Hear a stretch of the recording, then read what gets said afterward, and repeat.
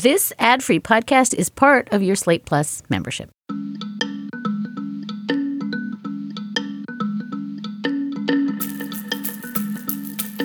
Hi, and welcome to Amicus. This is Slate's podcast about the courts and the law and the rule of law and the Supreme Court. I'm Dahlia Lithwick, and I cover some of those things for Slate.com.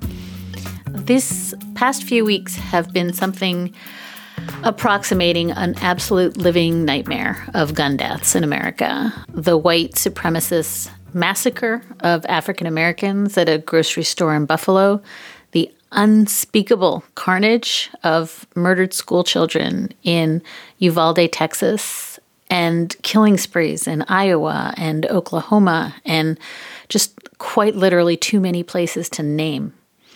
These atrocities are not met with the sobriety and seriousness and horror that they warrant. They are met with almost winking proffers of, quote, thoughts and prayers and pledges to arm librarians and doctors and truly deranged plans to close all school exits but one. It is too easy in this moment to feel these twinned responses of grief and helplessness. The doom loop that is both the Onion headline about nothing to be done about a problem that only happens in America, and this monstrous indifference of a political system that appears to have been designed so that nothing can be done. We wanted to mark that sentiment, but we also wanted to check it. And this week, I found myself interviewing Attorney General Eric Holder for our upcoming summer book season that will open in July. His new book is called Our Unfinished March, The Violent Past, An Imperiled Future of the Vote.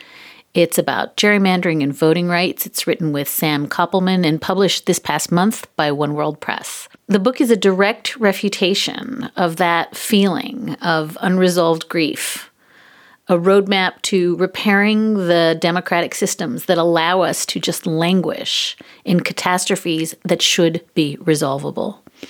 So here is Eric Holder, Attorney General of the United States under President Barack Obama from 2009 to 2015, and the first African American to hold that position, on what needs to be done, and more urgently, what can, in fact, be done to stop a cycle of unbearable, senseless gun violence that is eating the country alive. The thing we have to first understand is that the gun problem is inextricably tied to our democracy problem. There are substantial majorities of the American people who are in favor of simple, common sense things like background checks, like banning assault weapons, not to the same degree. 80-90% of the American people want to make sure that everybody goes through a background check. 60% of the people or so want to make sure that assault weapons don't litter our streets. And yet 60% is a very substantial number. You get 60% of the American people to agree on anything. That's a signal achievement in 2022. And yet the will of the people is not expressed in either our laws or our policies around guns. And that's because our system is designed in such a way, or our system has been exploited in such a way to prevent the will of the people from turning into the regulatory scheme, the laws that they would like to have in place. You have gerrymandered state legislatures that pass these laws and that allow for 18, 19-year-olds to go and buy weapons of war. You have a House of Representatives that is beholden to, and people keep saying the gun lobby. We need to stop saying that. Beholden to the gun industry, because that's what's really, the NRA is nothing more than a shill for the gun industry. They wouldn't exist without the contributions that they get, the money that they get from the gun industry. And that industry has made the determination that it doesn't matter what the American people want. They have an ability to exploit the political system in such a way that their commercial interests are more important than the lives of elderly Black people in Buffalo, little angels in Uvalde, Texas. And we saw this 10 years ago when I saw those bodies of those, or pictures of the bodies of those little angels in Newtown at Sandy Hook. what was determined to be more important by this industry was their commercial success. And they have co-conspirators, confederates, collaborators who serve at the state and federal level who know that they can do things inconsistent with the desires of their constituents and suffer no electoral consequence. That's the problem. Attorney General Eric Holder on stopping the cycle of gun massacres. You will hear much more from him about his tremendous new book in an upcoming show this July. For this week's show, we wanted to spend some time buckling in together with you for what's to come at the U.S. Supreme Court. As of this first week of June, in this October 2021 term, the High Court is facing its biggest backlog in over 70 years. According to our friend Greg Storr, the High Court is due to issue 33 opinions. That's 53% of its expected total in all argued cases, and all of that is due in the days between now and July 1. The court is also juggling a leak investigation around the Dobbs opinion, a shadow docket that seems to never sleep, and roiling public discontent and internal strife. So that seems bad. To figure it all out, we're going to speak to our very favorite Supreme Court reporter, Mark Joseph Stern. He covers the courts and the law for Slate, and we're going to try to pick a path through everything that's gone wrong and what could possibly happen. Later on in the show, our Slate Plus listeners will have access to a conversation I just had with Noah Bookbinder of Citizens for Responsibility and Ethics in Washington about judicial ethics and the increasing tension between the justices' aversion to oversight or binding ethical rules and the health of our democracy. Slate Plus listeners will have access to bonus and emergency segments of Amicus. Mark and I will be hopping into the studio as soon as the biggest cases start to come down this month. And thank you, as always, for supporting the work we do at the magazine. Okay, speaking of Mark Joseph Stern, he is here now to try to help make sense of a term that is not like any term I have ever seen. Mark covers the courts and the law for Slate. He is the fearless anchor of the above-mentioned Amicus Plus segments, and I think he's as bleary-eyed as I am, and it's only June. Mark, welcome to the big show. Thank you. So honored to finally graduate onto the real program. No, it's great to be here. Thanks for bringing me on to talk about bad things, as always. I can always rely on you for that, Dahlia. Well, maybe it's all good. I mean, maybe my sort of gloomy preface of wheels coming off and then just killing people with the wheels coming off is just wrong. But I wonder if maybe a good place, and I can't really even think of a good place to start, but here's my framing question for you, Mark. Every year, you and I, we wrap the term up by gaming out, the court's going to go big here, it's going to go small here, it's going to compromise on this. Maybe the conservative majority will overrule a thing, but they will say they're not overruling it, right? There's all these tricks to making it look insane. That seems to be over. All of those conversations we've had over the years was predicated on the idea of a court with a Justice Kennedy or a Justice Roberts at the center who cared about things like, public legitimacy, how things look, public acceptance, not doing everything at once. So I guess my question for you is, those days, at least in my eyes, seem to be over. Our friend Leah Littman from the Strict Scrutiny podcast at the beginning of this term talked about the hashtag YOLO, you only live once, wing of the current Supreme Court. That's Justices Sam Alito, Neil Gorsuch, Clarence Thomas. She made it sound like that was possibly a YOLO minority.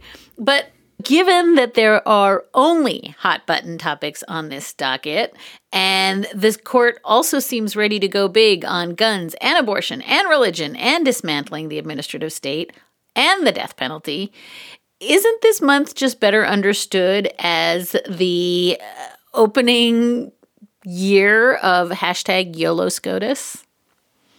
I think that YOLO fever is infectious. I read that on WebMD. And even if Gorsuch and Thomas and Alito began as the YOLO trio, I think clearly Barrett and Kavanaugh, and sometimes Roberts, decided that they wanted to get in on some of that fun. And Alito's leaked opinion in Dobbs sort of responds to the criticism that you and I are making, where he says, we should not care really about the public's reaction to our decisions because we don't derive our legitimacy from the public or from public support. We derive it from the Constitution. And the only way that we can try to build up faith in the integrity of our institution is to apply that Constitution by our best lights and let the chips fall where they may, which is just a highfalutin way of saying YOLO. And I think that's very evident in the way that the court has flooded the zone with not just culture war stuff this term and next, but also these really important decisions that can fly under the radar, like Shin versus Ramirez, really gutting habeas relief for people who are actually innocent and due to be executed. And in some really terrible religion cases that we'll talk about soon that flew partly under the radar, but are going to essentially use the free exercise clause to repeal the establishment clause and say that the very idea of separation of church and state is, in fact, unconstitutional. And I think when you've got at least three guys over in the corner having the time of their lives at the party, the temptation is to refill your cup and go over and join them. And it seems like that is what at least Barrett and Kavanaugh have done more often than not. And there's no need to appease a Justice Kennedy anymore. There's not even a need to get on the Chief Justice's good side because he is largely irrelevant on a 6-3 court. And we are seeing not just how a 6-3 court shifts each individual area of law, but how it empowers one particular faction of the bench to really push as hard as they can and bring some of their ideological bedfellows along for the ride and convince them that they shouldn't care about public reaction. They should just get this work done while they have a chance. And again, if the public hates it, if the public loves it, doesn't matter because that's not their concern.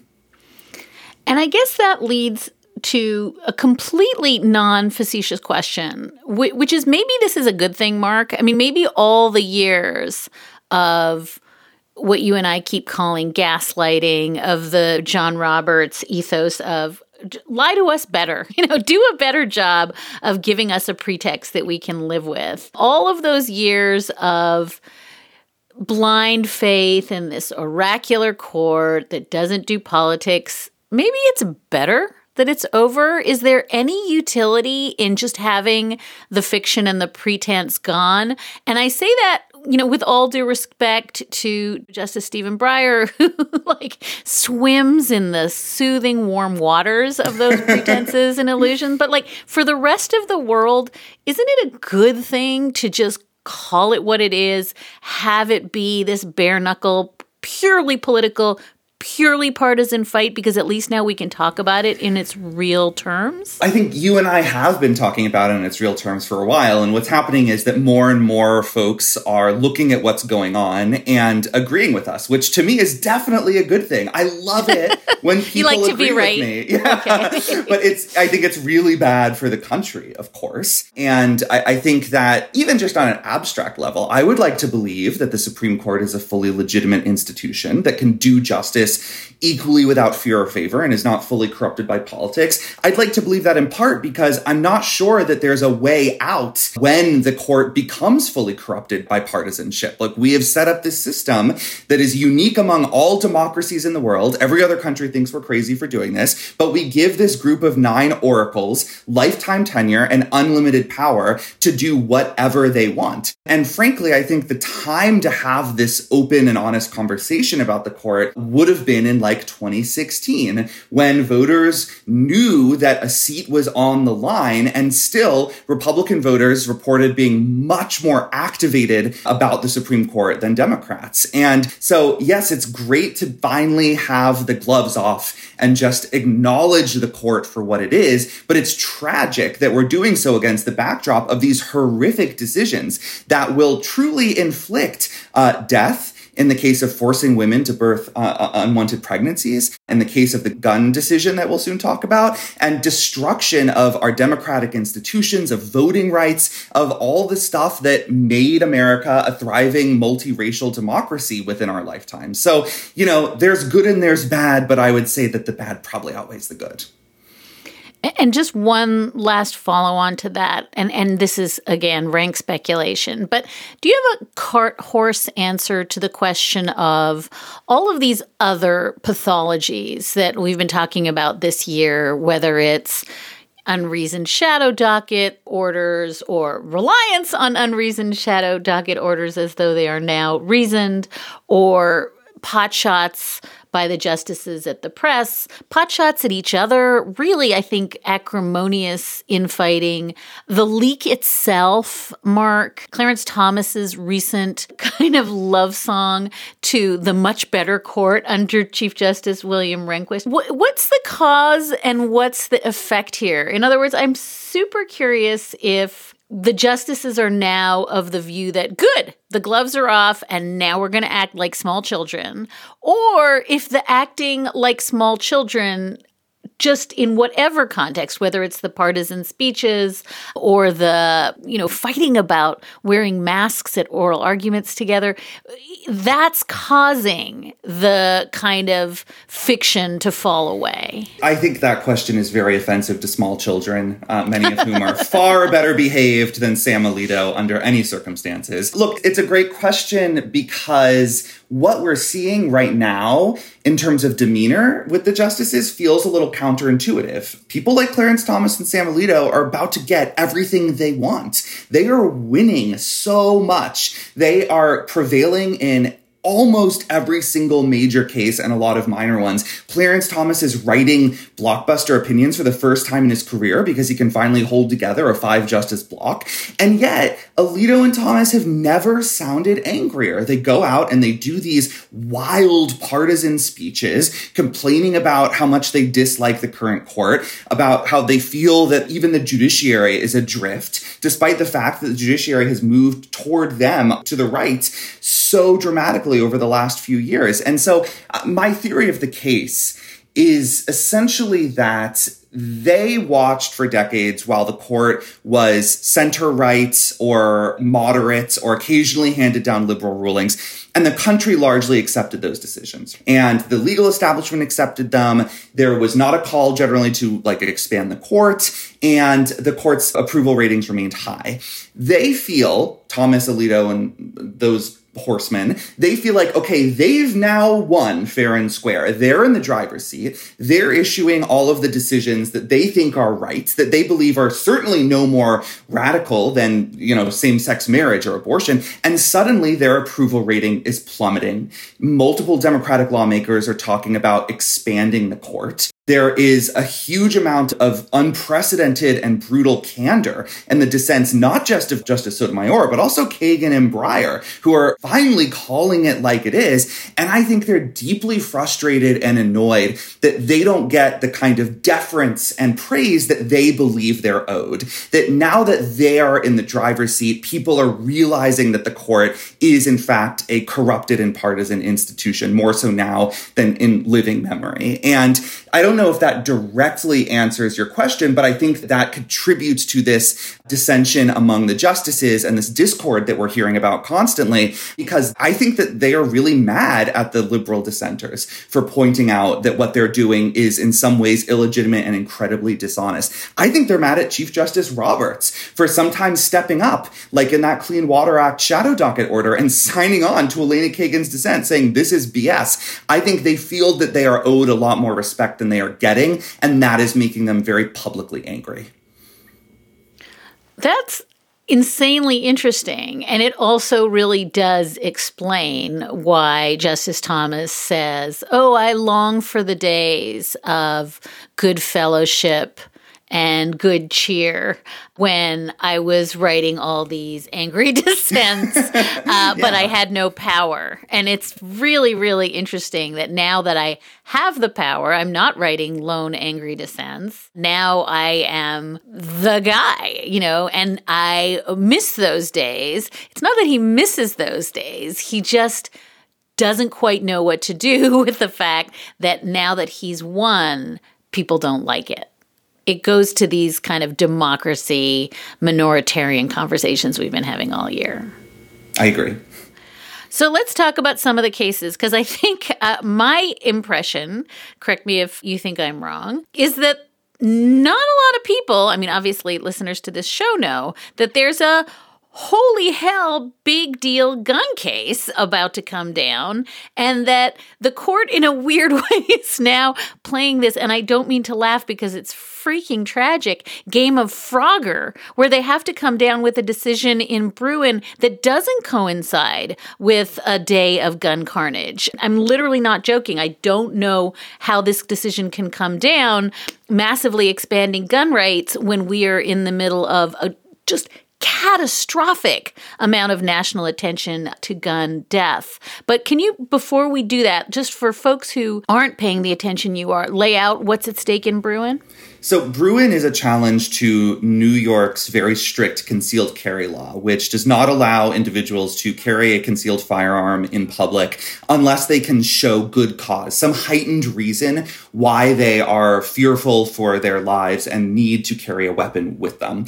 And I think it's very clear that there are 5 or 6 votes to strike down this law and require New York to grant a concealed carry permit to any gun owner who wants one.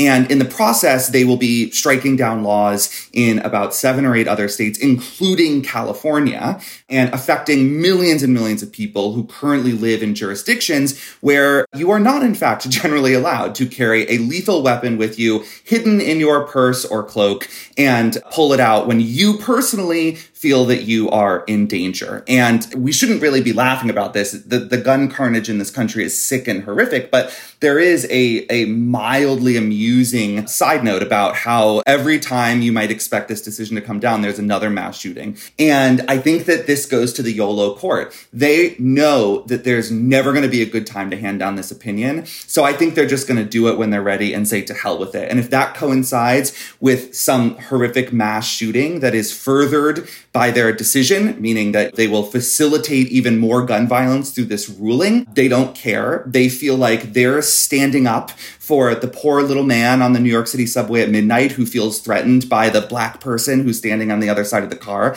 And that's the guy they empathize with. And the rest of us who are afraid of being shot to death, we are just not factored into their consideration. I want to come back to that empathy point, Mark, because it is such a connector to what we saw in the Dobbs leak about who gets empathy at this court. It's something else we talk about a lot, you and I. But I do want to play that clip because I think for both of us, it was one of the most memorable clips from the oral argument in Bruin of Sam Alito making exactly the point that you're making, which is who is the real loser in New York? And it's not anybody other than the office worker who wants to have a gun on the subway and can't, while all these lawless murderers and thugs around him have weapons. There are a lot of armed people on the streets of New York and in the subways late at night right now, aren't there? I don't know that there are a lot of armed people. No? There are people with illegal guns, if that's what I'm talking about. Yeah. How many illegal guns were seized by the New York Police Department last year? Do you have any idea? I don't have that number, but I'm sure it's a substantial number. But the people, all these people with illegal guns, they're on the subway. They're walking around the streets. But the ordinary, hardworking, law-abiding people I mentioned, no, they can't be armed. And Mark, I guess my question to you is, this feels like it's very much of a piece where you started today about even when you're winning, you're still the victim under this construction of the facts. Yes, people like Alito, justices and members of the conservative legal movement came up in their careers with this victimhood complex. They feel perpetually aggrieved. They feel like the entire legal profession and much of the country is against them, even though they know the one true way to interpret the Constitution. And here, Alito sounds genuinely outraged on behalf of this imaginary person who, thanks to twisted liberal attacks on the Second Amendment, is not able to defend himself in the dangerous and hellish Mad Max-style dystopia that he appears to imagine the New York City subway to be. We could go through almost every case and identify who gets empathy and who doesn't.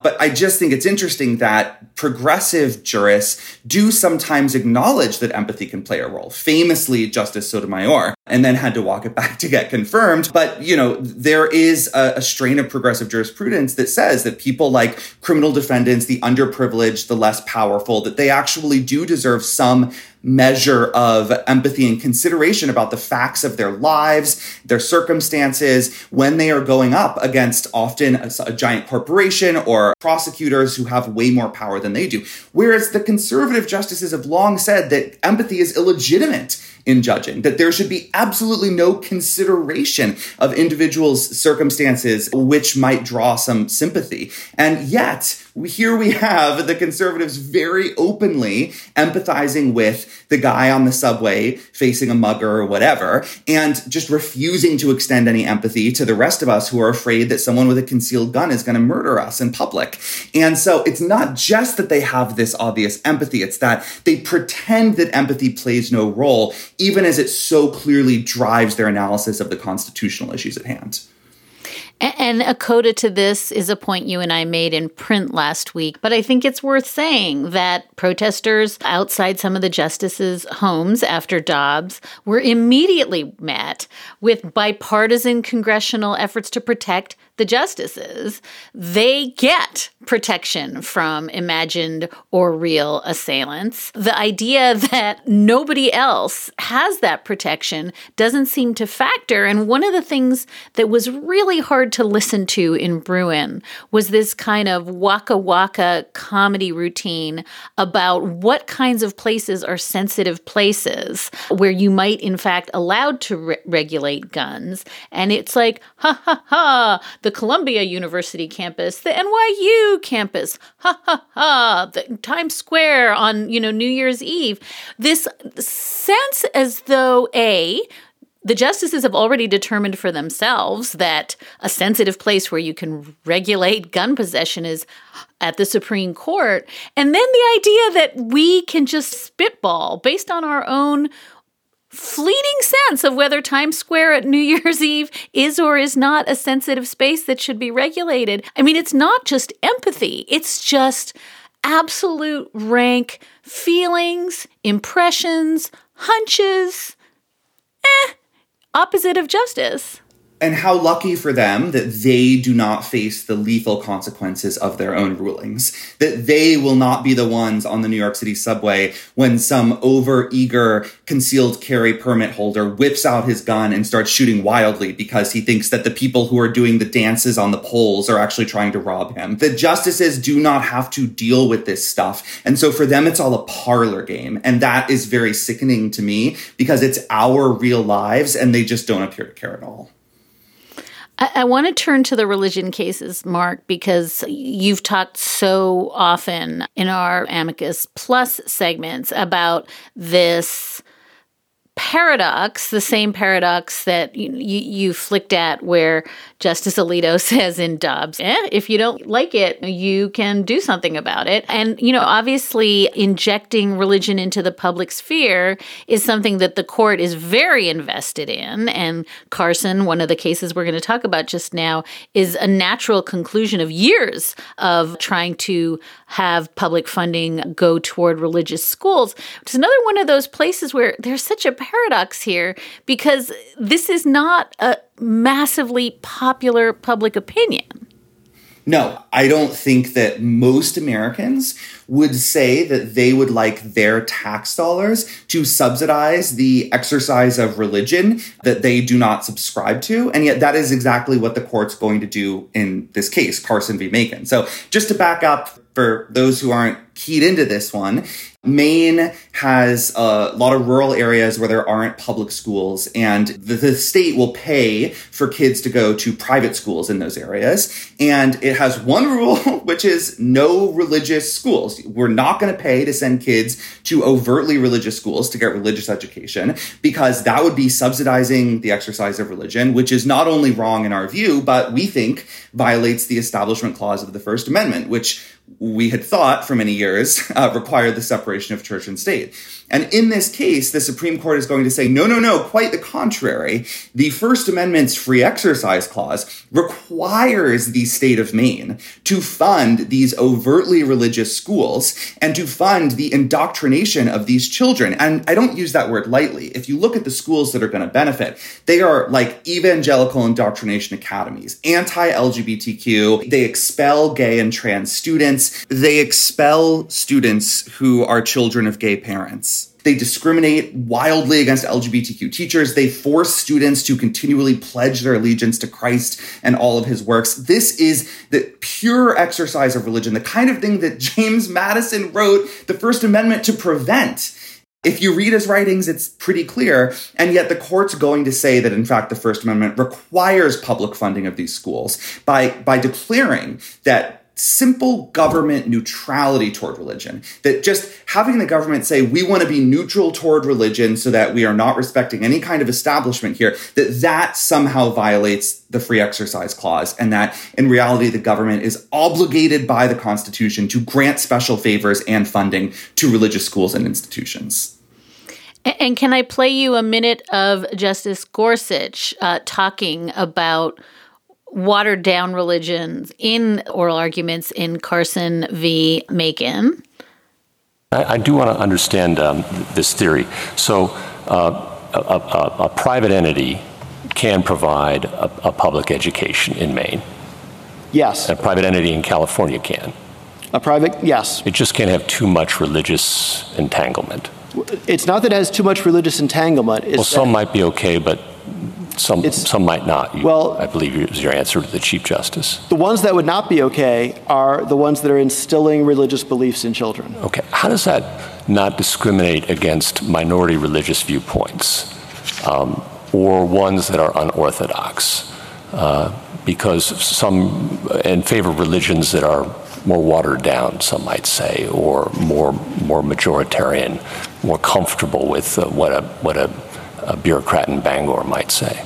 What's incredible to me is that if some civil rights commissioner in a state said what Gorsuch just said there, the Supreme Court would accuse him of anti-religious animus. Gorsuch is essentially saying here that the so-called watered down religions, that the more liberal sects, that they sort of don't count, and that the religions that need special protection from the Supreme Court are the hardcore evangelical religions. They're certainly not talking about Islam or Judaism here. Let's be real. And I think it's a really clear illustration of how this court exhibits such favoritism toward extremely devout religious people and institutions, and really spurns secularism as some kind of perversion of the American constitutional order. And Gorsuch, in that quote, almost, it feels like a Freudian slip or something to me. For him to say, and this was in the context of basically a Unitarian Universalist school that the justices were considering, for him to say that's watered down just shows that what he and his conservative colleagues really want to do is give hardcore religious institutions a whole lot of benefits and a whole lot of say over public life in America, more influence in the public sphere, because they are the true religions. They are the people who were really meant to be protected by the free exercise clause, and everybody else can just go get lost with their ridiculous secularism nonsense. And let's talk for just a quick minute, Mark, about Kennedy, the other religion case. And folks will remember this because it was argued fairly recently, but this is a coach who wants to have an overtly sectarian prayer following football games. High school students may or may not feel as though it's in their interest to pray with him. And this is another example, Mark, of a case where the justices, at least at oral argument, seem to have boundless empathy and solicitude for his interests, for the ways in which he is being silenced or he is being prohibited from exercising his speech and religious liberty interests, and pretty much just blank out the interests of the students and their parents who may not want to be involved in what is effectively a religious service happening on school time. And we have on the record here the voices of school children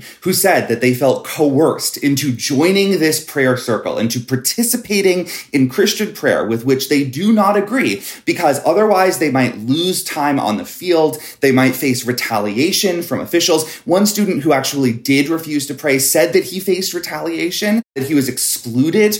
And that is the exact kind of constitutional harm that the Supreme Court has long said is prohibited under the Establishment Clause. Coercing people, especially children, into practicing a religion that they do not share. And yet again, this brings us back to our theme. The court is just using the Free Exercise Clause to repeal the Establishment Clause. And so those kids and their interests are wiped from the analysis, and the court will only focus on poor Coach Kennedy, who just wanted to practice his religion in peace, not really, at the 50-yard line in public, and give him the right to really start bringing Christian prayer back into public school in a way that has not happened since the Supreme Court first outlawed prayer in public school in the 1960s.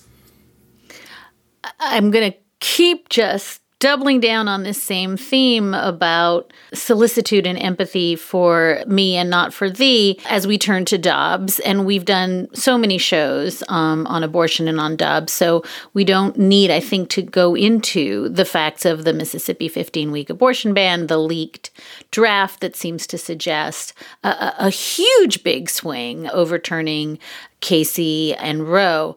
But I guess I do want to ask you a version of the YOLO question that we opened with, which is, do you have any reason to believe, Mark, that this draft is going to get substantially softened between now and its release? In other words, I think of the Dobbs draft as a natural experiment in whether public outrage, public sense that, again, to pull on the other theme, there are whole classes of people who are invisible in the Dobbs opinion, including all the pain and suffering of forced pregnancy. Does Justice Alito go back and pull from this very, very, I think, sarcastic and caustic draft some of the language that suggests that he just doesn't care if women suffer?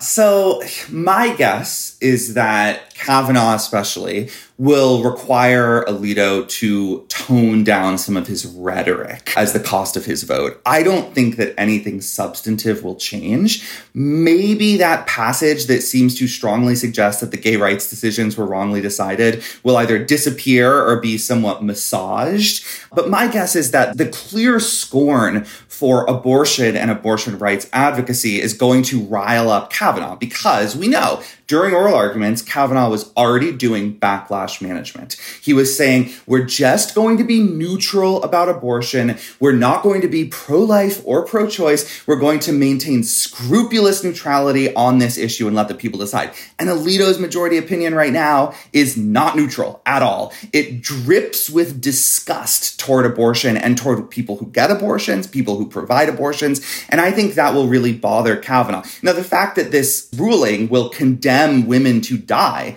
by forcing them to carry and birth high-risk pregnancies, I don't think that bothers Kavanaugh at all. He doesn't care about them, but he doesn't want the public to think that he is an anti-abortion zealot and that that's what drove his vote in this case. So I do think that we may see a somewhat more, PG-rated version when this draft comes out, but almost all, if not all, the substance will still be there.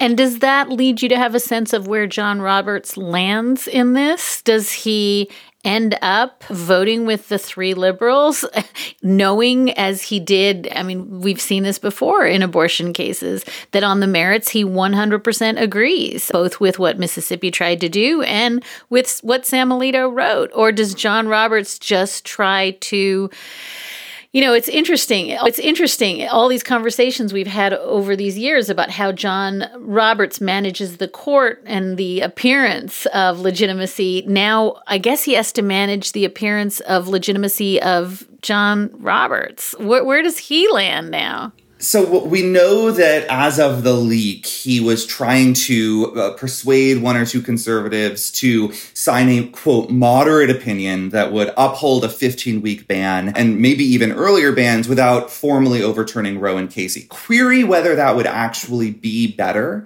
than what Alito wants to do, or whether it would just trick people into thinking that the right to abortion still exists in some capacity and mute the political backlash. I think that Roberts is thinking about that, and it may be driving his desire to carve out a kind of phony middle ground. I think, though, that now with this leak, there is a real chance that Roberts just signs on to a toned-down Alito draft, and that Roberts views the leak as an attack on the court's legitimacy and doesn't want to reward the leaker if he thinks it was a liberal by setting himself apart from the other conservatives. And I think also he does not want to be known as the chief who lost control of his court. He wants to look like he's in the driver's seat. And, Chief Justice Warren Burger, he did not agree with Roe at all, but he signed on to it because he wanted it to look like it was still his court. I think there's a chance that the chief does this. And even though he thinks that the court is making a huge political mistake at a bare minimum and just resigns himself to the fact that even if he's no longer in control, he could still occasionally create the illusion of control. We've done show after show, Mark, about the court's years-long efforts to kneecap the regulatory state. The case in which probably is most salient this year is the court now poised to decide whether to restrict the EPA's power to tackle climate change. What's the thought, Mark, on, again, whether this is the kind of thing that, we've done a lot of work this term at this court on hobbling the CDC, on hobbling other regulatory agencies. Is there any reason to think that even the YOLO court doesn't need to just jump in on saying we're not going to let the EPA deal with a potentially cataclysmic climate disaster? So the EPA case is actually, I think, a weird case and a poor vehicle for what a majority clearly wants to do. Just briefly, there's not actually a carbon rule in place right now that's being challenged that the Biden administration wants to keep. There's no rule. It's a very bizarre set of facts and maybe not the cleanest vehicle for the court to take another big chunk out of agency deference in the entire administrative state. Plus, these cases will just keep rolling in because every time the Biden administration does anything, when Joe Biden farts in the Oval Office, red state attorneys general run to a Trump judge and demand a nationwide injunction, and they get it. And at least half the time, they convince the Fifth Circuit to uphold it. And so I think all these cases are on a rocket docket to SCOTUS. And if this one is too messy for them, they can just do a little bit of damage and then wait until next term to start striking down these laws as a violation of the non-delegation doctrine or the major questions doctrine or all this other garbage that has no basis in the Constitution or in law, but that Brett Kavanaugh and Neil Gorsuch really like. We have to go back to the shadow docket for a second because that's where we started the term. And we started the term in a very, in some sense, strange place, which is a massive public awareness that something was hinky about the shadow docket. SB 8 had just come down, Remain in Mexico, Biden eviction moratorium. All of this was happening on the shadow docket as the term opened. The result of which was, instead of the court saying, self, I'm taking a long look in the mirror, and I think maybe we shouldn't act completely bananas. And instead of that happening, we had the court doubling down. We had Amy Coney Barrett hectoring us about read the opinion, where there was no opinion on the shadow docket, and Sam Alito famously going after Adam Serwer in a speech at Notre Dame. Let's have a listen. Here is a line from a recent piece talking about our refusal to grant an injunction in the Texas abortion case. Quote, the conservative majority on the Supreme Court was so eager to nullify Roe v. Wade that it didn't even wait for oral argument, ends quote. Now, put aside the false and inflammatory claim that we nullified Roe versus Wade.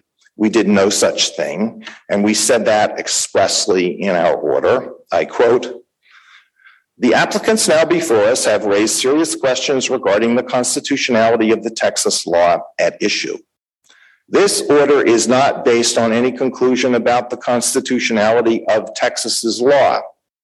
So the statement is flatly wrong, and the suggestion that we should have held oral argument is ridiculous." So again, Mark, I guess this is part of this animating theme of zero self-awareness SCOTUS, zero ability to say, we could do this in 3 years and people might not be protesting in our driveways, but let's just get it done now. And I wonder if part of this lack of self-awareness is because it's just too easy to blame the press, or if there's something more pernicious that really does go to the heart of where you started talking, which is the court actually doesn't care about the institution of the court. I think that for the most part, a majority does not much care. They know they've got the power. Again, they have watched past courts wield that power in a way that they thought was disgusting and illegitimate, and nothing really happened. The court still stood, people still abide by its rulings. So I don't think that they feel an obligation to adhere to any particularly rigorous standards here, which is something that Elena Kagan has pointed out and castigated, sometimes joined by the chief, again, where she says that the processes that we have in place, full briefing, oral arguments, all that stuff legitimates the court's authority. That's her word, not mine. And without it, the implication is the court's authority becomes illegitimate. The response from the 5 ultra-conservatives has been, we don't care because we can still do it and we can get away with it. And I really do believe, call me a conspiracy theorist, I really believe that they like these midnight orders that don't get nearly as much attention because of when they come out, that don't get nearly as much coverage, that sometimes take a case in a really bizarre procedural posture that's hard to understand because it takes the heat off of them. It takes the spotlight off of them, and they can get this work done. They can accomplish these years-long goals of the movement in a single paragraph order that very few people read or understand. Mark, before I say goodbye, can I ask you one goofy question and one serious question? By all means.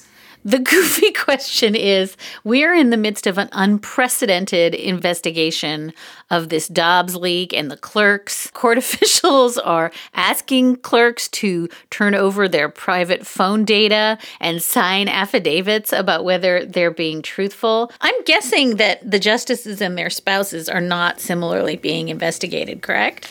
Yes, according to the fabulous reporting from Joan Biskupik on this, it is only the clerks so far, and potentially later court staff, who are being asked to turn over their private information and data to Colonel Curley, who is in charge of this investigation, despite having literally no experience ever investigating anyone. And I think it's pretty notable that Ginni Thomas, who is currently being investigated by the January 6th committee, is not subject, as far as we know, to this probe. And if I were a clerk right now, my answer would be absolutely not. Hell no, you don't get my phone. And you can talk to my lawyer. In part because until Ginni is sitting in that interrogation room or whatever they've got going on at the court, we all know this investigation is ridiculous.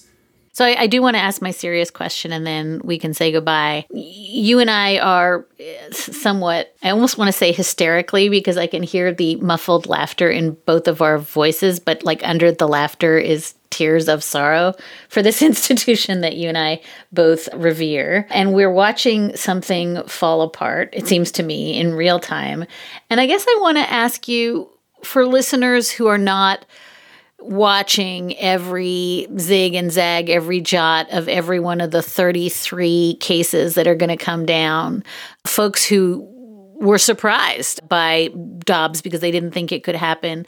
What is the thing that you would advise listeners to this show this week to really pay attention to? I'm going to guess that, having said that not enough people know there's a major gun case on the docket, there's other stuff on the docket to watch for, because in the blur of the last couple of weeks, some very consequential things are going to happen and we're going to miss them. What are those things? So I'm just going to say one case overall else, which is the Coach Kennedy case, Kennedy versus Bremerton, because this is a case where one party is lying and one party is telling the truth. And the party that's lying claims that this coach was fired for quiet, private prayer.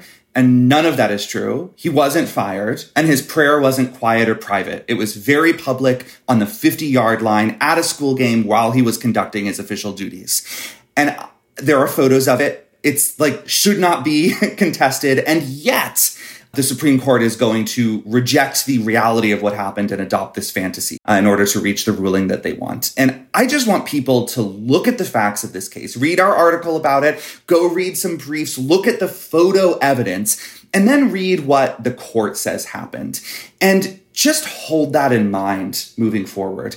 Remember that this court is willing to embrace outright lies, that this court is willing to build new doctrine on objective falsehoods just to reach a result that they like that furthers their own agenda.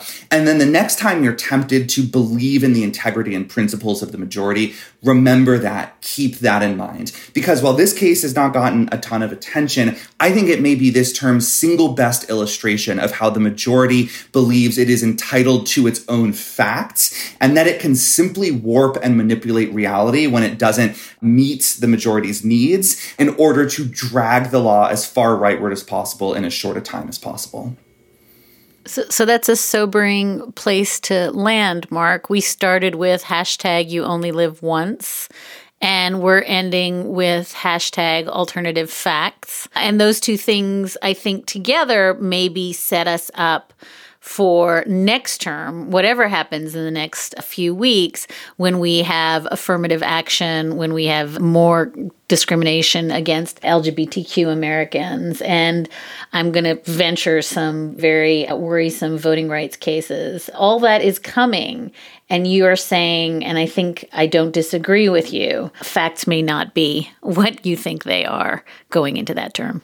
Facts just do not matter to this court. And as flawed as this institution may be and has been in the past, that has not really been the case until now. And that feels like a leap into the abyss that bears at least noting, if not bemoaning, as we crash into this final catastrophic couple of weeks in the term. Mark Joseph Stern covers the Supreme Courts, the law and democracy generally, and so many other things so ably, and has been my absolutely indispensable partner in crime on the Amicus Plus segments. We're going to have a lot more of me and Mark talking to end the term. And I just want to thank you, Mark, because I always learn from you, even when what I'm learning makes me sadder than I already thought I was. So thank you. You're welcome, and maybe one day we'll find at least one great thing to talk about. I just know it won't have anything to do with SCOTUS.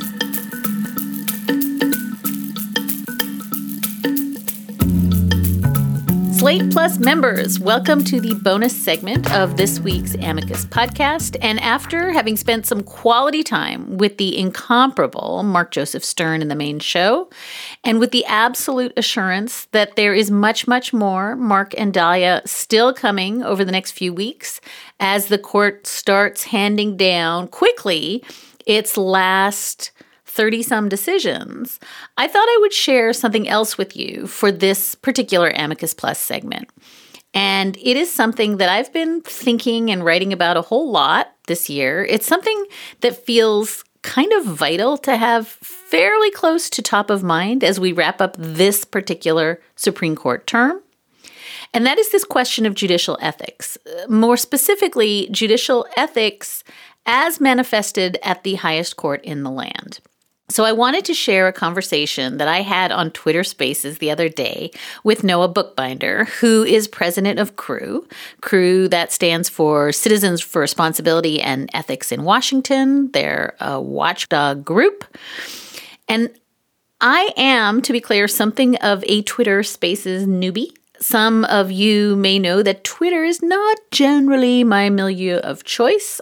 In fact, I was slightly late to this Twitter Spaces conversation, but it was nevertheless a really illuminating and I think for me, very clarifying conversation about the high stakes and kind of fuzzy definitions around this murky and increasingly contested issue of judicial ethics at the High Court. Now, the only thing is, friends, Twitter Spaces is not a podcast studio, so it does not sound like a podcast studio. But that said, I really think it's worth a listen nonetheless. So here is that conversation with Noah Bookbinder, edited for time and clarity. When we look at the rise of authoritarianism and illiberalism around the world, but also in the United States, one of the things we see is widespread erosion of confidence in our institutions, right? And so if you believe in the rule of law, you have to have a functioning court. And when you look at authoritarian creep in other countries, what you see is a massive destabilization of the Supreme Courts and the courts. Often those of us who critique the court, who seek structural changes or legislative changes, are told, you just don't like the decisions that are coming down and you just don't like the outcomes. And so you're making claims about ethics problems. And my response to that is, and I think Sherilyn Ifill said this to me so well on the podcast once, every workplace has to be scrutinized to see if it's doing things right. There is no workplace that is exempt from being looked at and tweaked and told how to work better. And so I think that it's not that critics of the court, particularly at this moment, that they just don't like the outcomes, that we don't like what happened in Dobbs. We don't like what's going to happen in Bruin, the guns case. And so we're trying to impose reform on the court. No, we actually want a functioning court because as I have been wont to say, in countries where the courts don't function, plan B for imposing the rule of law is the army. And that's not good for anyone. And so I think we have to be really clear that this is, in fact, a bipartisan problem, even though it might not get framed as one, that it is in everybody's interest to look at the court, to look at the things that we've seen in the last 8-9 months, whether it's decisions popping up on the shadow docket that are not reasoned, that are not signed, that don't have any doctrine in them, whether it's judges speaking at inappropriate places and giving their speeches off the record, whether it's ethics and failure to recuse, as I know are going to talk about. All of those things are bad for the institution. They're bad for the rule of law. And so when we talk about imposing ethics reforms, I think all we're saying is, if you want this institution to function, if, as I suspect, this institution may well decide the outcome of the 2024 election, it needs to be legitimate. And in order to be legitimate, it needs to be fixed. So I think that's my kind of 40,000-mile view. It's an attempt to say we need the court to be believed because Federalist Papers say neither the power of the purse nor the sword. The only thing the court has is its legitimacy. I think that's exactly right. And I think that we have had elections decided by the Supreme Court. We very likely will again. We've also had monumentally important societal issues decided by the Supreme Court. And whether you agree with their decision or not, the Supreme Court doesn't have its own army. As you pointed out, it doesn't have the power of the purse. So it only works to have the court playing this incredibly important role in our government if people accept it, if the court has credibility. And while I think the Supreme Court rightly is not governed by public opinion polls, it is pretty distressing that for years, even as Congress and as presidents have seen pretty low approval ratings, the Supreme Court has always had a pretty high approval rating until recently. And you now have a majority of Americans disapproving of the Supreme Court. And that's a real problem if the Supreme Court has to come in and make decisions that are crucial for our democracy. People think that the Supreme Court is not behaving ethically, it's not going to have the kind of legitimacy that it will need to have to play a key role in holding up our democracy, particularly when we've seen in recent years that we can't necessarily look to the president or to Congress to uphold the democracy. And I do think that agree with him or don't agree with him on the substance of decisions, Chief Justice John Roberts is somebody who cares a lot about maintaining the legitimacy of the court. But I wonder if that is a reason why maybe there's some reason to think that there could be some progress on judicial ethics. There's no doubt that Roberts sees himself in a line that goes back to his mentor for whom he clerked, William Rehnquist, who was also a Chief Justice's Chief Justice, who really believed that protecting the integrity and reputational interests of the institution writ large was part of the job. And not every Chief Justice has thought that. Historically, we've had some really terrifically bad Chief Justices, but this is a sort of line that is really important to John Roberts, and it explains things like how you get a person who is doctrinally 100% opposed to abortion, but who cannot abide by SB 8, the Texas quote-unquote bounty bill that happens on the shadow docket, right? And that simply nullifies Roe v. Wade because one state has decided they're done with following constitutional law. And so he is on the side of the liberals in those cases, and he's in some cases really vocally dissenting. It's not because he's decided he loves abortion rights. We know he hates abortion rights. It's that he thinks it's incredibly damaging to the court to make these decisions either on the shadow docket or in ways that he thinks are sloppy. So that's the good news. The bad news is I think he's alone on this project. I think Justice Breyer has written books about the need to protect the integrity of the court, right? Breyer's kind of thesis is the reason people weren't out with pitchforks and guns after Bush v. Gore, even though Americans hated it. Americans hated Citizens United, and they didn't take to the streets. Why? Because this capital that the court has earned over centuries that allows people to think, hey, this is a legitimate institution. Whatever it is they do is not politics, it's law, and I will abide by rulings I hate. But John Roberts, I think, stands alone in terms of the sort of right wing of the court now on thinking that those interests are paramount, even more important than outcomes. There's a kind of a popular claim that there are actually no binding rules at the court, that they're bound by nothing. That's not true. There's federal statutes, there's judicial ethics canons, and I wonder if it's worth just taking a minute to lay out what the rules are and then why it is that the justices are not bound by them. Because I think it goes to this problem, which is there actually are constraints on the court. It's just that the court is not constrained by it.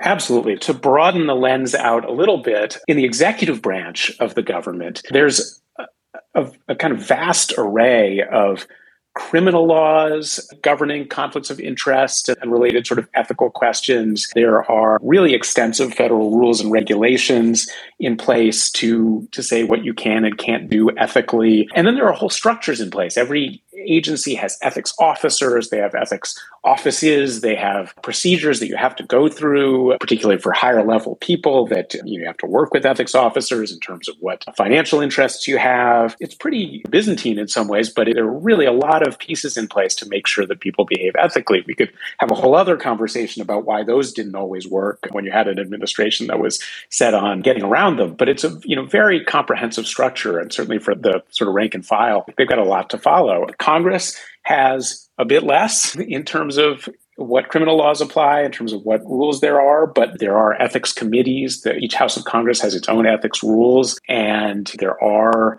procedures in place that we see happening today of members who run afoul of these rules and things that happen to investigate and to hold them accountable. The courts have less still, but they do have some. And, in the lower courts, you have a code of conduct that explains what federal judges need to do in terms of transparency, in terms of avoiding conflicts of interest in each of the federal circuits, the sort of geographical kind of collections of courts that are unified.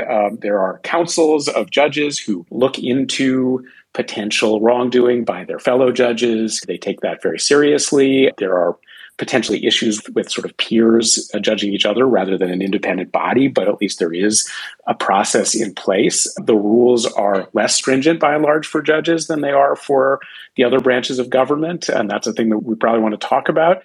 And then you get up to the Supreme Court, and it narrows down further because you do have federal laws that say that judges, including the Supreme Court, should not hear cases where their objectivity can reasonably be questioned. That's a law. It does apply to the Supreme Court. There are transparency requirements that apply to the Supreme Court. They have to fill out financial disclosures. There are sort of bar requirements that lawyers have to uphold, and that applies to Supreme Court justices. So there aren't no laws. There are definitely fewer than there are for pretty much anybody else on ethics. They do have rules. They have practices that they're supposed to follow. I think one of the really problematic things is that the only person who enforces ethics requirements for a Supreme Court justice is that Supreme Court justice. There is no outside body that oversees the choices they make, and they don't oversee each other. And so I think that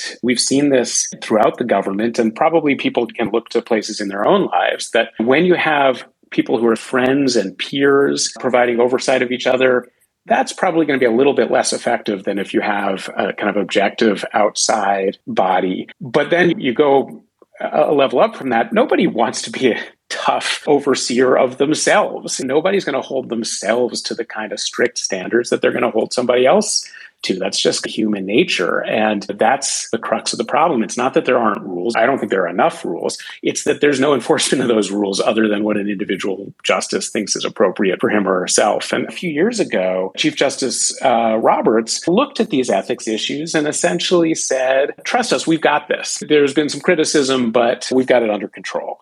Yeah. And I think Elena Kagan also in testimony certainly implied that the court was going to, I think she said, take a serious look at kind of codifying some ethics rules that it imposed on itself. And that hasn't happened either. I think we should be fair and start with the presumption that there is a separation of powers problem here, and that the court really does very jealously guard its own institutional prerogatives. It claims, and I think this is at the heart of John Roberts' Just Trust Us claim, it really does, I think, feel that to give over authority to the legislative branch to do any kind of checking is to cede the idea of an independent judiciary, right? I'm trying to do the most positive construction of that argument that I can.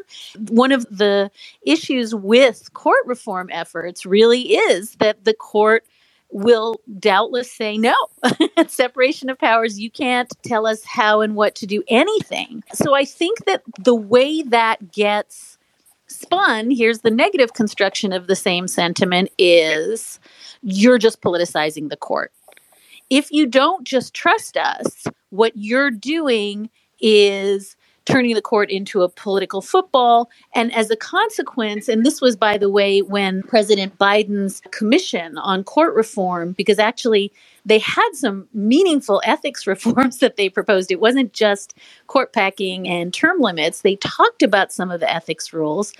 And a lot of the folks, even on the commission, but certainly a lot of the folks in the discourse were like, you can't even talk about imposing any rules on the court, because by definition, you're delegitimizing the court. And it becomes entirely self-fulfilling. And this really, I think, was manifest this year. I've been covering the court for 20 years.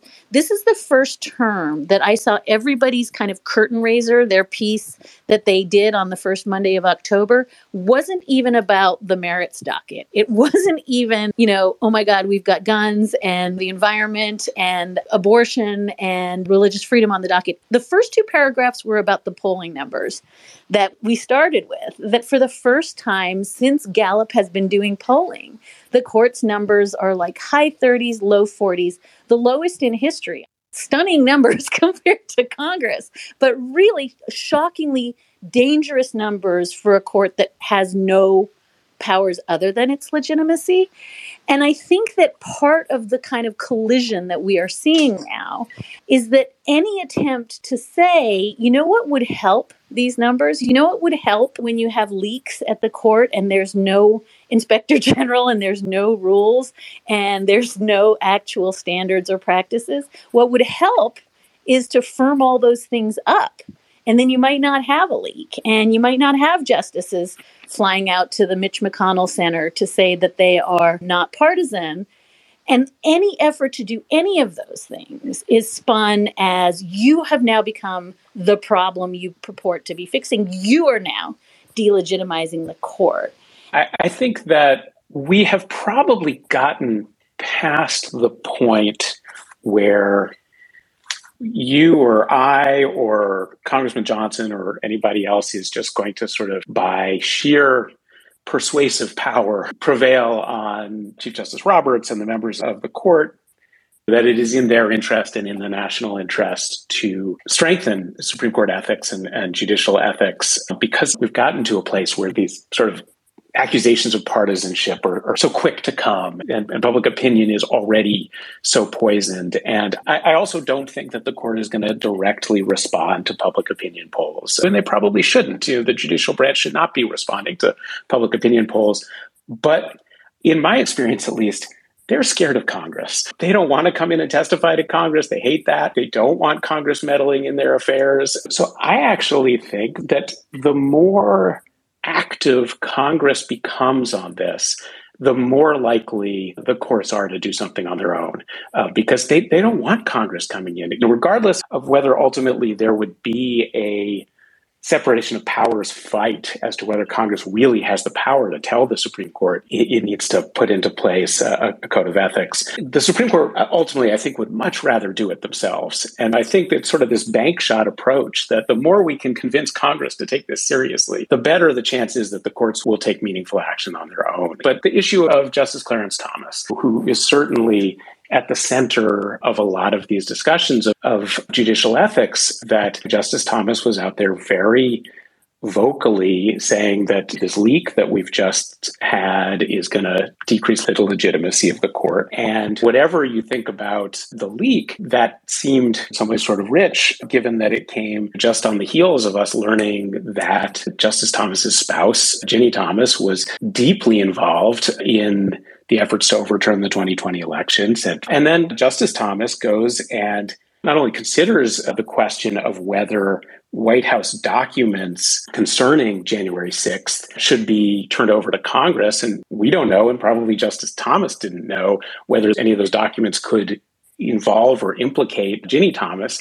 Not only does he not recuse, but he's then the one vote against turning those documents over, with even all of the justices appointed by President Trump saying that those should be turned over, which looks awfully problematic for a justice who has such a glaring conflict. It's hard to imagine anything that both delegitimizes the court and calls up the threat to democracy that can come from a court that is not giving full consideration to ethics problems. I think I've probably written 8 or 9 times on this in the last few months, because to me, the real mystery of this term is that any other term that I've ever covered, I've made assumptions about, look, if the court does this in case X, they're not going to do this in case Y. If they have a way to do a small swing on this big ticket issue, they'll do a small swing for all of those reputational interests and institutional interests we talked about at the beginning. This term is like nothing I have ever seen. My friend Leah Littman of the Strict Scrutiny podcast just calls it the hashtag YOLO term. Like, it's just everyone's going big on everything all the time. And the reason that's a little bit surprising is if you have 9 justices who have integrated and internalized the institutional concerns that you and I ascribe to the Chief Justice and Justice Breyer up top that go all the way back to Chief Justice Marshall and the whole kind of nature of what the court is from the framing. If you're worried about the public just saying, you know what? No, I'm just not going to abide by this, then being the hashtag YOLO court is really problematic. And so what I have always seen is historically a court that kind of does it with subterfuge, with half measures. You don't necessarily go all the way. And that helps mollify the public into thinking you're behaving like jurists and not like activists. This term, on almost every single axis that I can look at, that's gone. And so it's not just the shadow docket decisions that are on really consequential questions, whether it's the COVID restrictions, deciding that on the shadow docket, whether it's deciding the eviction moratorium, remain in Mexico, SB 8, the Texas bounty bill. All that happens on the shadow docket. People are freaking out when the term starts. They're like, show your work. Why don't we see what you're doing? How come you're now citing other shadow docket cases as precedent and we don't know what the law is? So that's one thing. Then we have justices jetting around giving unfortunate, very polemical speeches. That's another thing. Then we have the sequence of Ginni Thomas revelations that aren't just the sort of enmeshment in January 6th, but also the Jane Mayer reporting and the reporting in the New York Times about just how deeply she's involved in groups that present amicus briefs to the court, in helping push for outcomes that Clarence Thomas will judge on. So it's not just the texts and the emails. All of that happens, and then we get the court telling us, as Justice Thomas did in his remarks, that this is the fault of the press, and this is the fault of politicians. And so if you just go back to my sort of predicate from the beginning, which is illiberalism thrives by trashing institutions, not only does it feel to me, and this is just the mystery that I don't understand, that there's a real energy for trashing the court itself in the public estimation right now by the justices themselves. But there's also seems to be real enthusiasm for trashing Congress, trashing the president, trashing the press. All of these pillars of constitutional democracy are to blame. And so that's the piece of this that is a mystery to me. And it's why I can't understand that, given these tanking polling numbers, given the deep public anxiety around how the justices behave, that the justices don't pull back, that there doesn't seem to be the impetus that you and I would have predicted to pump the brakes and maybe wait for a year or two. I think the only other thing I would say is this. The ethics rules used to really quite literally be, stick your wife in a closet, give her a donut, and don't let her talk to anyone. I mean, okay, not literally, but they were horrible. And they were sexist. And they really did rest in a notion of women as not agents in their own right. And that didn't get actually fixed until fairly late in the game. So there is one way to look at this Clarence and Ginni problem, which is this is just sexism. And that's what you often hear. Why do you impute Ginni Thomas's views to her husband? Why can't they be separate sort of moral and political agents? How sexist of you to assume that they're sharing a brain. And I find that to be a really not helpful way of thinking about this problem. But I guess I'd be very curious about the legitimate concern that really did, I think, haunt the judiciary in the 70s and 80s. This was Judge Reinhardt at the Ninth Circuit. This is not uncommon for jurists to have spouses who do advocacy work. It seems to me the solution isn't to say, therefore, there's no ethics rules. But I'm just curious what you think about that. It's a real question, right? It's not uncommon to have judges and justices who have spouses who are lawyers and who are high-powered. It's not necessarily male judges with wives who do this. It goes both ways in terms of gender. But yes, there was this sense that the justices were men and their wives would be quiet. And that's not a good thing. I do think that there are a lot of solutions to that, and we've seen them over time. You have people like Chief Justice Roberts, and I think this is the case with Justice Kavanaugh too, who have spouses who have high-powered careers and have taken a step back from active litigation or from anything that could look like it could present a conflict of interest, and have done other meaningful things, but not things that create those problems. Even that, I think you could say, well, that's not fair. Another has been, you've certainly had judges whose spouses were active litigators on issues of public concern who have been pretty aggressive about recusing when anything around what their spouses are doing comes up. And that works pretty well. You don't want too much of that in the Supreme Court because it's not like there's another judge who can come in and sit in their place. I think even the decades that Justice Thomas has been on the court are in some ways instructive. Ginni Thomas has been a political activist since before she married now Justice Thomas. And yet you didn't see that many of these issues in the past. And there's a sort of brazenness that has happened in the last few years of participating actively in organizations that submit amicus briefs to the court, which creates a much more direct conflict of interest. And then this business of participating in trying to overturn the government, obviously that's new and different and deeply problematic.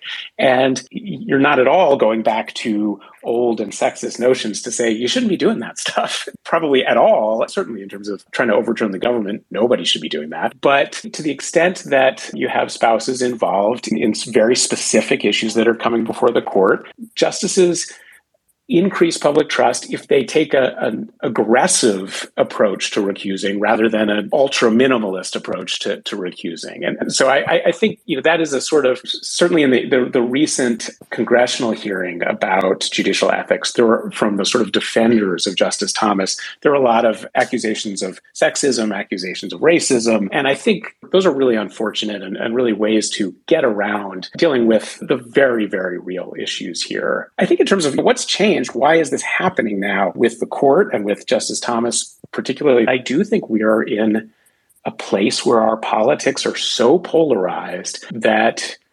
judges and particularly Supreme Court justices no longer feel like they need to or they can do what theoretically, at least, and in some ways really happened in the past, which is they went through these pretty rough confirmations. And then they were on the court and they tried not to look back and they tried to just do their thing independently. And now it feels like we're all part of the culture war. And that includes the justices of the Supreme Court. And they're going to fight to the death to advance their side. And I think that's a pretty unfortunate place to be. I hope there's an ability to pull back from that. And it seems like in some ways, real ethics rules maybe a pretty easy way to pull back a little bit from that. The thing that I think is really tricky is that the lodestar here is the appearance of impropriety, right? It's the appearance of bias. And you don't have to recuse because your spouse invested in X or Y, and therefore you're going to profit. You have to recuse because your spouse invested in X or Y, and it's before the court. It's almost like the rules themselves are a metaphor for what's breaking down, which is this is an objective test. It's not a subjective test. It's not, I know that my partner may have gone to speeches on January 6th and come home because she was cold, but that she was no way involved in this. That's just not the question. The question is, does an ordinary person walking into your court think they're going to get a fair shot? And that sounds like it's so soft and squishy and inchoate that it's unenforceable. But as you said, people have been following recusal rules around finances, around interested family members for a very long time. We're pretty good at it. And so to say that this can't be done, or that any attempt to say, hey, the average American looking at this conduct on the part of your spouse wouldn't want you to then sit on a case that directly may have direct legal consequences for your spouse. It looks and smells awful. And it takes us back really to where we started, which is if you care about the legitimacy of the court, it doesn't matter what the justices feel about whether they are being fair or not. What matters is looking fair, and that's a really high standard. I will talk for just a moment about the commission that President Biden appointed, because that commission did a lot of kind of issue spotting. It said, here are things that are worth considering. It didn't do a lot of kind of putting their thumb on the scale of what actually should happen. But they came a little closer to doing that on ethics rules, where they really talked about the weight of opinion, pushing, for instance, judges and justices not owning individual stocks, which seems like a pretty easy fix. We've had dozens of cases where judges actually considered cases where they have an ownership interest. That's certainly going to decrease public confidence in the courts, and it's an easy fix. It was, maybe it didn't go as far as I guess might have hoped it would, but still a meaningful kind of piece of pressure on either Congress to act or on the courts to regulate themselves. In Congress, you've got some really good pieces of legislation out there. One which is called the Supreme Court Ethics, Recusal, and Transparency Act, which, among other things, it requires the Supreme Court to adopt a code of conduct, a set of rules that applies to itself, which it doesn't have right now. That would be incredibly meaningful. It requires justices to say why they are recusing in a case or why they're not recusing in a case, and increases disclosure requirements. So that's really meaningful. That's Congressman Johnson, and Senator Whitehouse has a version of that as well. And then there's this other bill called the Judicial Ethics and Anti-Corruption Act, which is Senator Elizabeth Warren and Congresswoman Jayapal in the House. And that also does really meaningful things, including banning judges from owning individual stocks, imposing the code of conduct that applies to other judges on the Supreme Court, creating a strengthened recusal process, among others. Those would be really meaningful. And I think it's pretty important for people to express their support to those members of Congress, to reach out to whoever is your member of Congress to say, hey, this is important. We want to see movement on this. Because I think that it may be difficult for Congress to pass this legislation. It's possible, and I think public pressure is going to be a huge part of that. But even if the legislation ultimately doesn't pass,